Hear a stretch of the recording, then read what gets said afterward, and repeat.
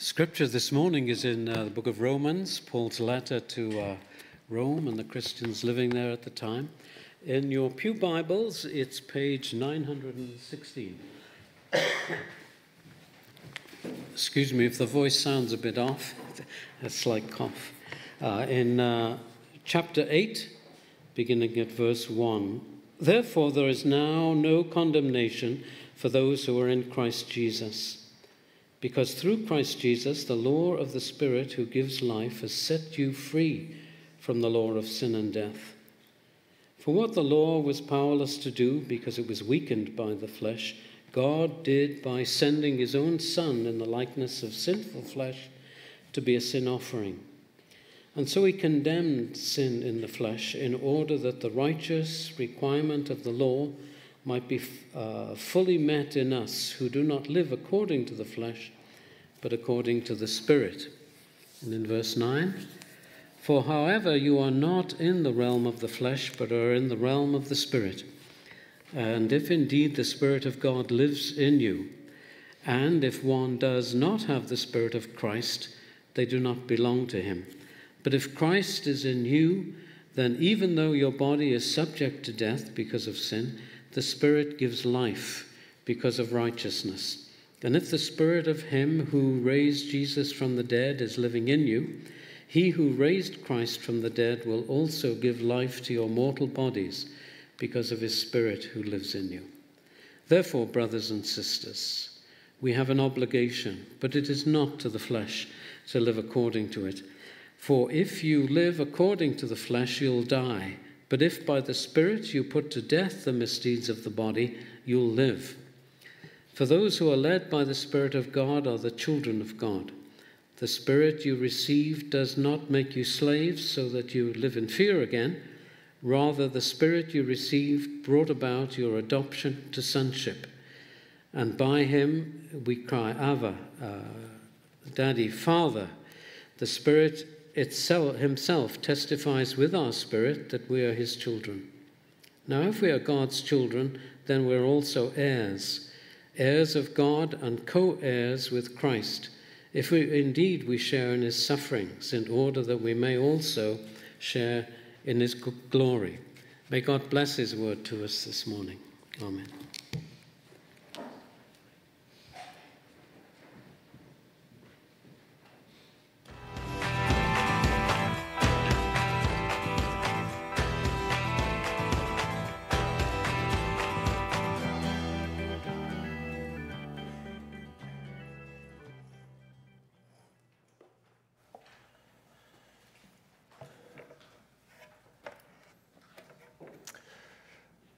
Home is where the heart is. Home is where the heart is. What thought comes to your mind when you hear that phrase, home is where the heart is?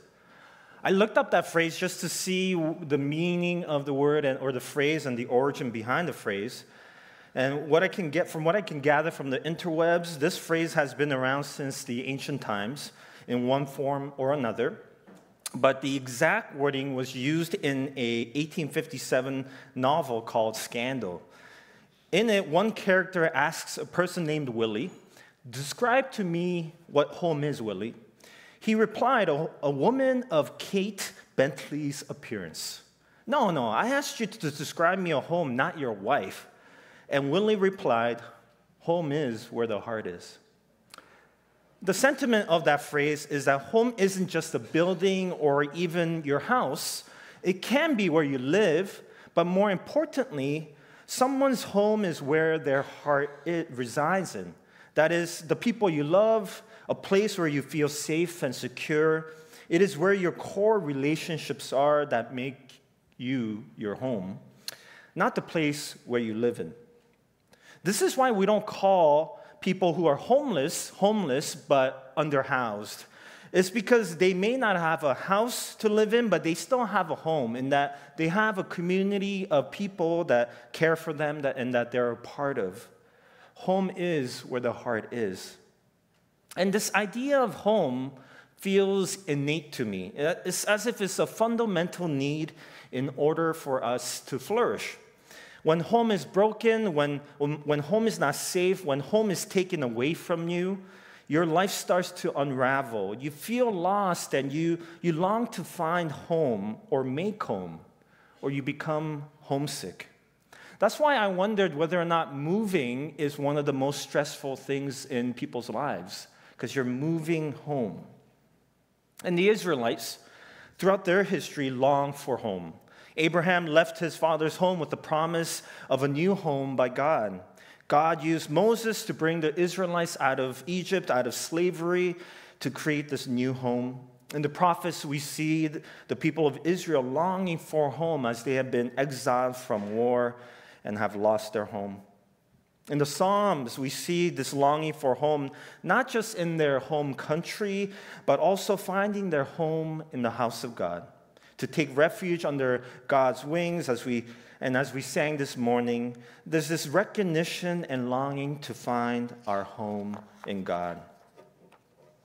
And we've been in this series in the summer on the book of Romans called When in Rome, Making Home in the Empire. And as Ben shared last week, the Jews who started the Church of Rome were kicked out of Rome under the Emperor Claudius, but now have come back where now the Gentile believers who were running the church.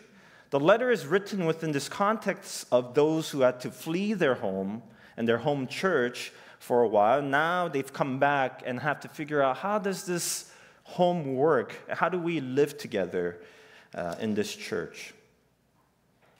Romans 8, 1-4 says, "Therefore, there is now no condemnation for those who are in Christ Jesus." Paul starts off Romans 8 with the word "therefore" to refer to what he had just talked about. And last week, Ben talked to us about the law and sin and how the law on its own cannot save us, nor can we keep the law in order to save ourselves. The law shows us our sinfulness and brokenness, which leads to death, and yet the law is still good as it shows us our need for something or someone beyond ourselves who can save us. So it is within this context Paul says, "Therefore." Therefore, there is now no condemnation for those who are in Christ Jesus, because through Christ Jesus, the law of the Spirit who gives life has set you free from the law of sin and death. For what the law was powerless to do because it was weakened by the flesh, God did by sending his own Son in the likeness of sinful flesh to be a sin offering.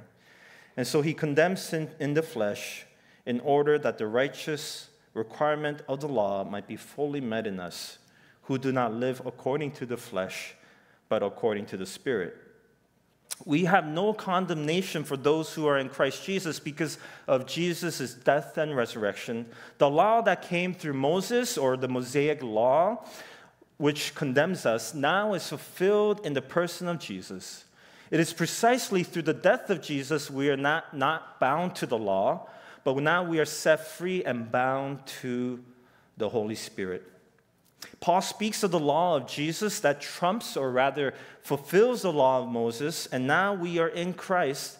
If we live according to the Spirit, that is, we have access to this new life in the Spirit. Last week, Ben talked about this analogy of learning to swim and how his kids were taught to follow this very strict technique of swimming. Yet the law of these techniques isn't the point of swimming. You learn techniques to help you swim, but the whole point is to swim, not to keep your technique. Similarly, the law that Moses gave wasn't so that we can keep the rules, but rather as a way to live, to be home in God.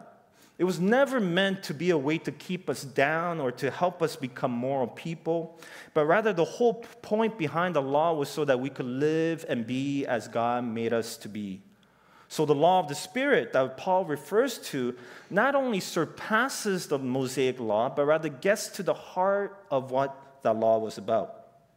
And the law of the Spirit points to what the prophets Jeremiah and Ezekiel spoke about, where God will give us the ability to keep the law, as the law will be written in our hearts.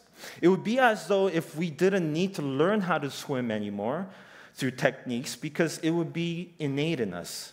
It would be like giving us fins or gills so we don't have to think about swimming. Swimming is just naturally part of who we are and we just swim, and we think of everything else you could do with your life beyond just learning how to swim.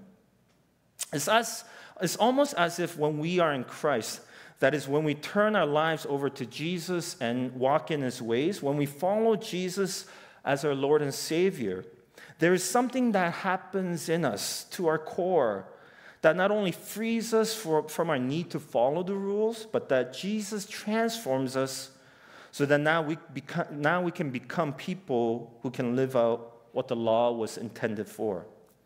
That is, to live as people who can find our home in God and in our world, where our hearts are home in God, which leads to right homemaking with God, with others, and with creation. It's as if, and I would argue not just as if, but in reality, our inner and outer reality is transformed so that who we are, our being, our identity has been changed by Jesus. But you can't talk about home without talking about family, right?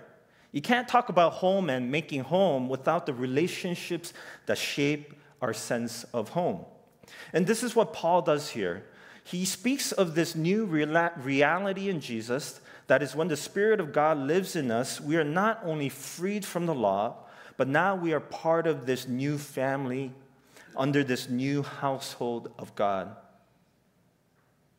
And it's hard for me to talk about home without remembering my own home. As some of you know, I left home when I was 17 with my brother, and we had to figure out what it meant to lose our home and to create a new home.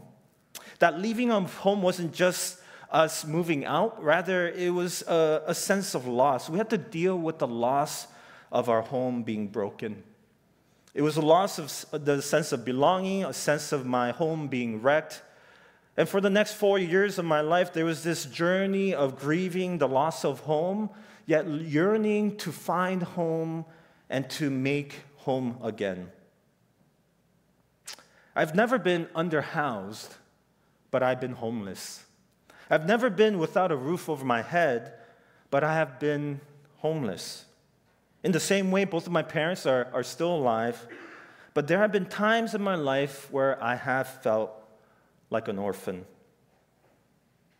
Romans 8:14, for those who are led by the Spirit of God are the children of God. The Spirit you receive does not make you slaves so that you live in fear again. Rather, the Spirit you received brought about your adoption to sonship. And by him we cry, Abba, Father. When we are led by the Spirit, that is, when we live our lives in step with the Spirit, following Jesus, we are declared as God's children. Paul contrasts the life under the law and the life lived according to the flesh with the life that is lived by the Spirit.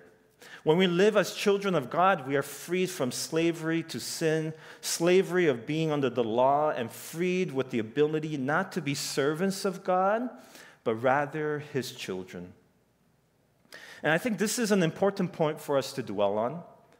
When we are given a spirit of adoption and love and not a spirit of slavery that causes fear, for some reason, we, like the younger son in the prodigal son, feel that when we come home to God, we cannot or are not worthy to be called his children.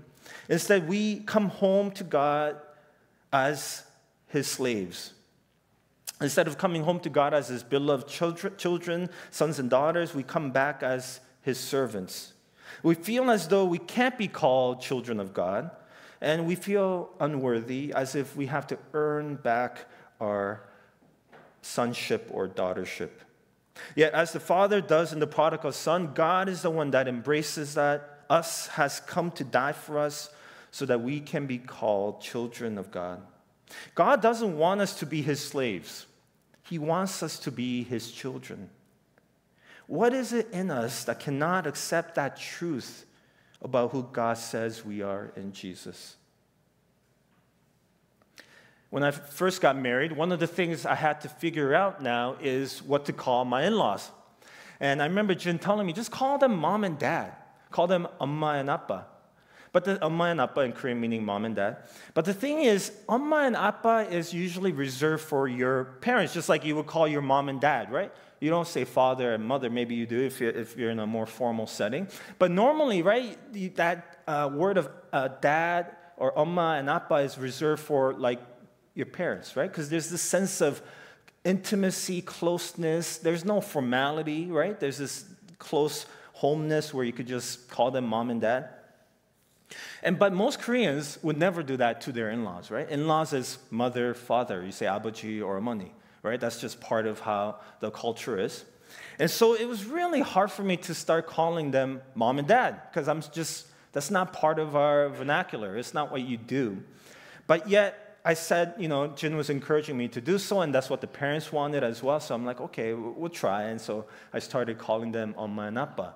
But it took for so long before it to actually feel comfortable. When you just say it, like it's like calling your in-laws mom and dad, right? It just was not natural. It felt like I was just following rules of saying mom and dad versus it just being part of who I was. But in the same way, the word Abba, Father, that Paul mentions here speaks not only of the intimacy of that phrase, what that phrase represents, but also are the same words spoken by Jesus when he prayed to God the Father in the Garden of Gethsemane. He says, Abba, Father. And one thing to notice is that Paul wrote those words, Abba, Father, in Aramaic while writing this letter to the people of Romans who all spoke Greek.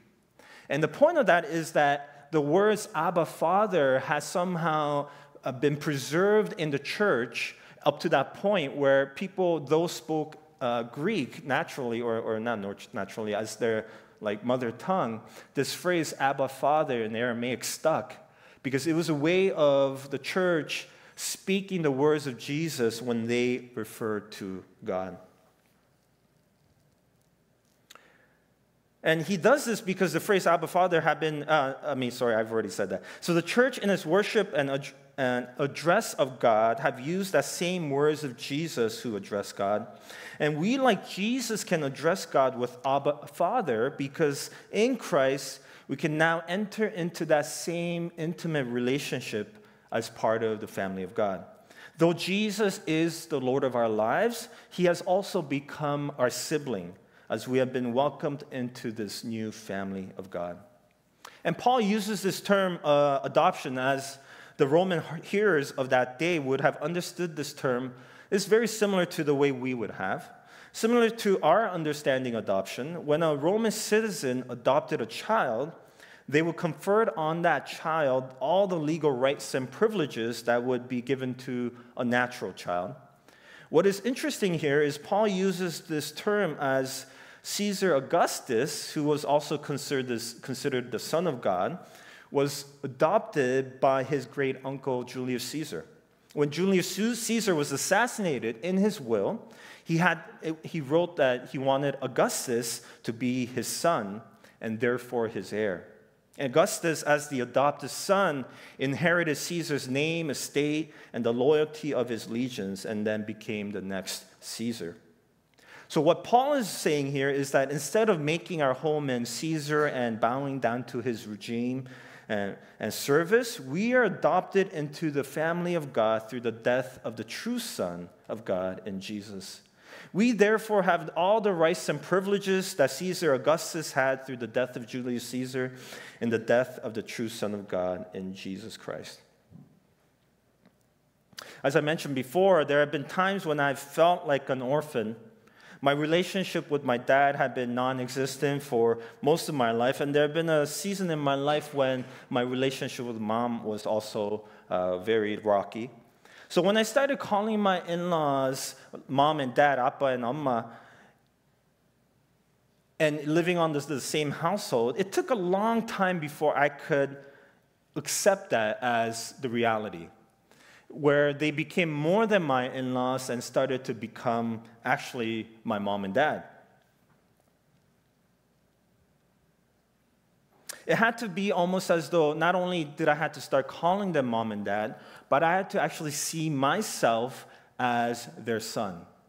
I think that's the kind of the next level of inner working that had to happen in my own life and my heart to say, yeah, I'm going to call you mom and dad, But we had to have that intimacy of relationship of living under the same household, eating together, doing life together, and then seeing myself as their son, that it became actually true. Instead of just swimming, learning the techniques, and saying the right words, it had to become part of who I was. I had to embrace it and had to become part of my identity. In the same way, in Christ, we are brought into his household and have given the rights and privileges to be called his children. Yet, I believe it's the same challenge for us to live in that reality of being able to embrace our identity as his children. We could say all the right things. We could say, Father, God, Jesus, you're my Lord. We could start following the rules. Yet unless we embrace that identity as God's sons and daughters, that we can actually start living. It becomes more than the act of swimming, and we could actually become just swimmers. Another way to think about it, to me, is that instead of following rules where we still live under the power of sin, living with that same identity that we're sinners, is to get to a place where we see ourselves as his children. We're his beloved children, sons and daughters, that sin once in a while. So then sinning becomes acting out of character, acting out of who we are, forgetting that we are God's children and then living in our old ways, right? It's almost forgetting, oh yeah, no, I'm not like that anymore. I'm actually God's sons and daughters, and therefore I reflect who he is. And so then living normally, and if you think about it, most of us actually don't go around sinning 24/7, right? Most of us actually go out living our lives as good people, as people who are under grace, who are under the Spirit of God. We live caring for people, for our family, for our friends. Yet there are times where we forget and we act out of character, and that's when we sin. So how do we get to a place of recognizing and embracing that reality for ourselves, that we're not even servants of God, we're his sons and daughters, and we are part of his family?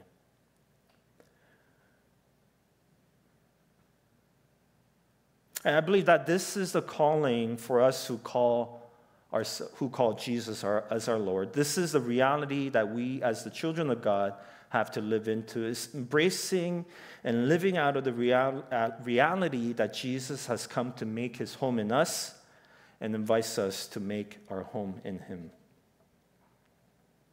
Paul, writing to the church of Galatians, says something very similar in chapter 4, verse 6. Because you are his sons and daughters, God sent the Spirit of his Son into our hearts, the Spirit who calls out, Abba, Father. So you are no longer a slave, but God's child, and since you are his child, God has made you also an heir. Did you see that? Because we are his daughters and sons, God sent the Spirit of his Son, where? Into our hearts. If home is where the heart is, then it seems to me that our home is found in Jesus.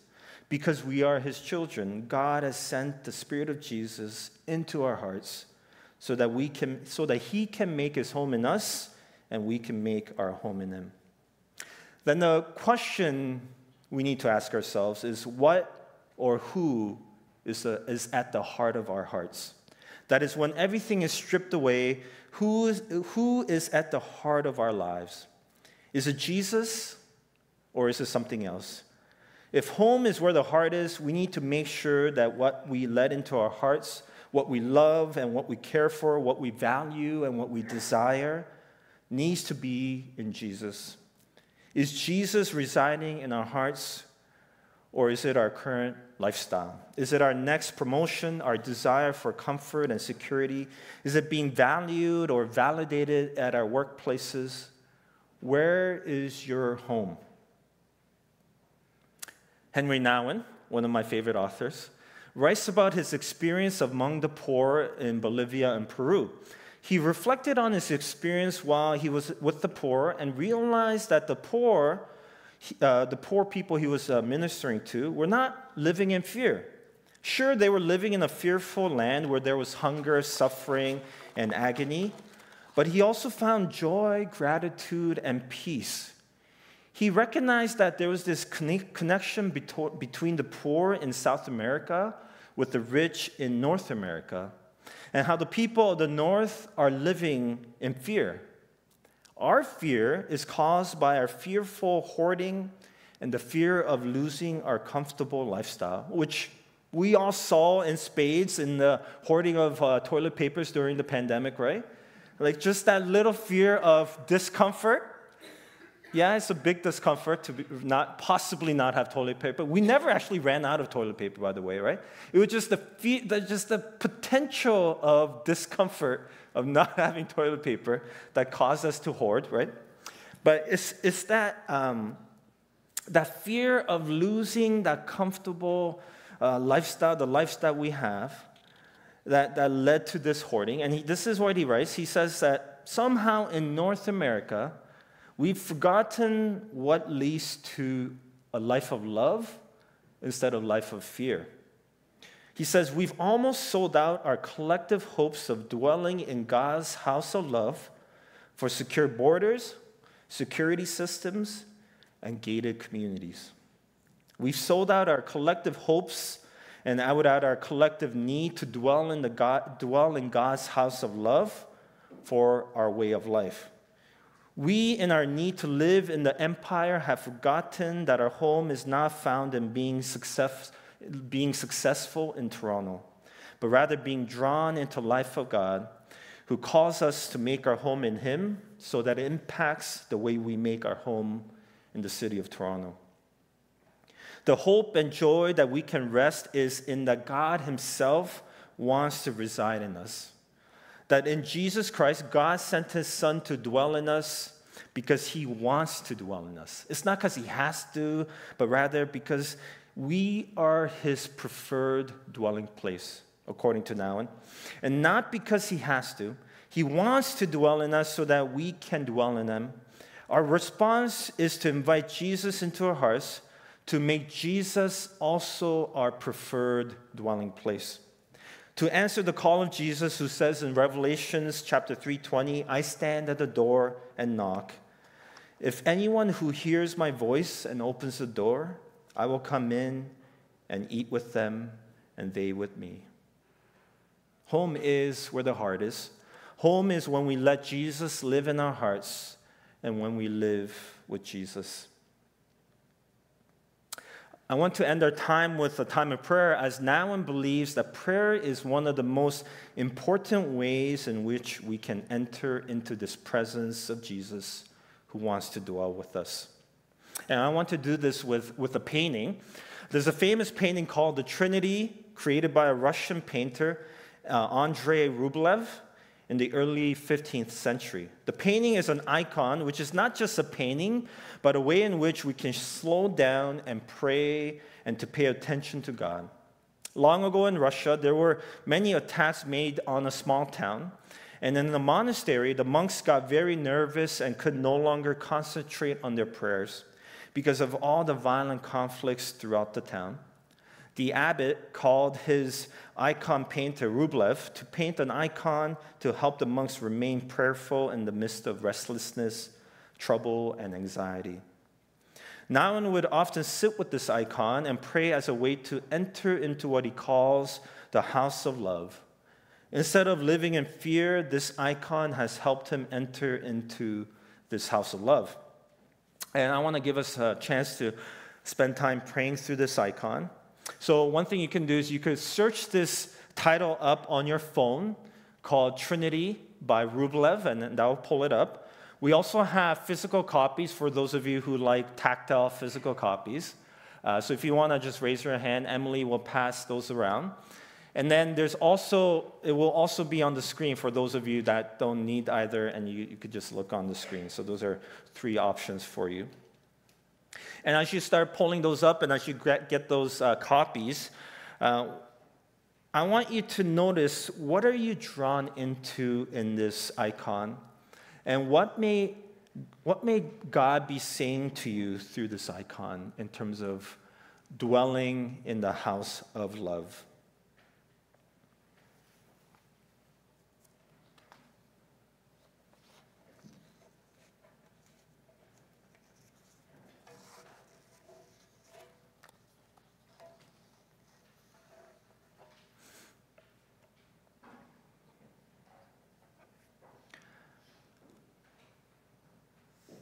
let me pray for us, and then I'll give us a few minutes of entering into the icon, and then I'll just read you Now one's reflection on the icon after a few minutes of silence.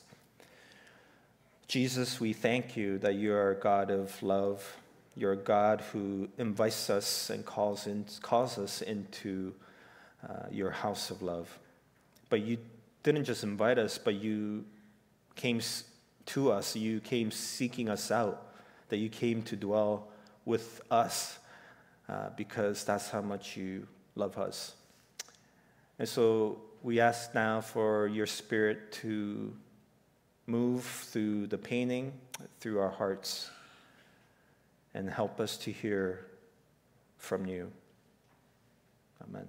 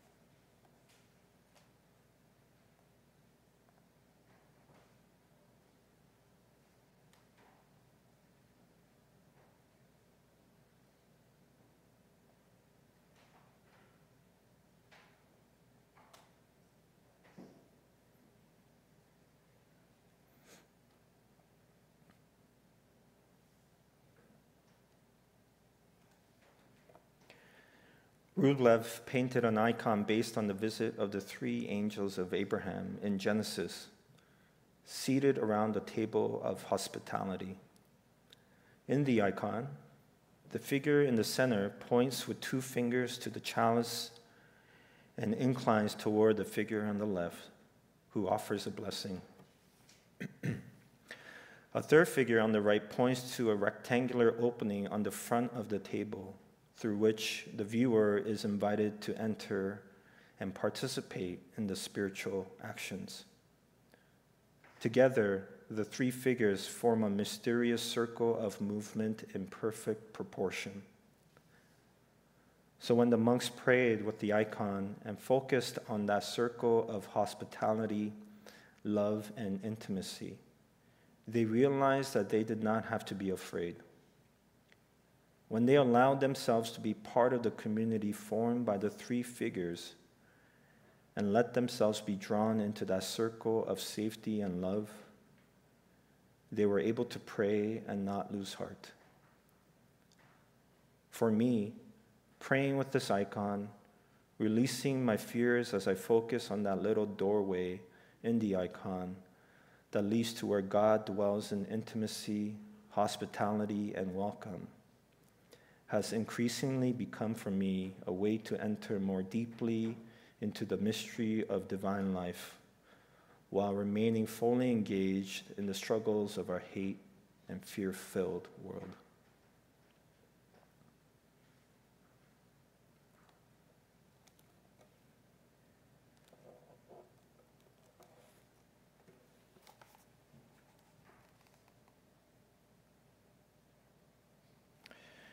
Who shall separate us from the love of Christ? Shall trouble or hardship or persecution or famine or nakedness or danger or sword or war or any other fears? No, in all of these things we are made more than conquerors through him who loved us. For I am convinced that neither death nor life, neither angels nor demons, neither the present nor the future, nor any other power, Neither height nor depth nor anything else in all creation will be able to separate us from the love of God that is in Christ Jesus our Lord. Amen.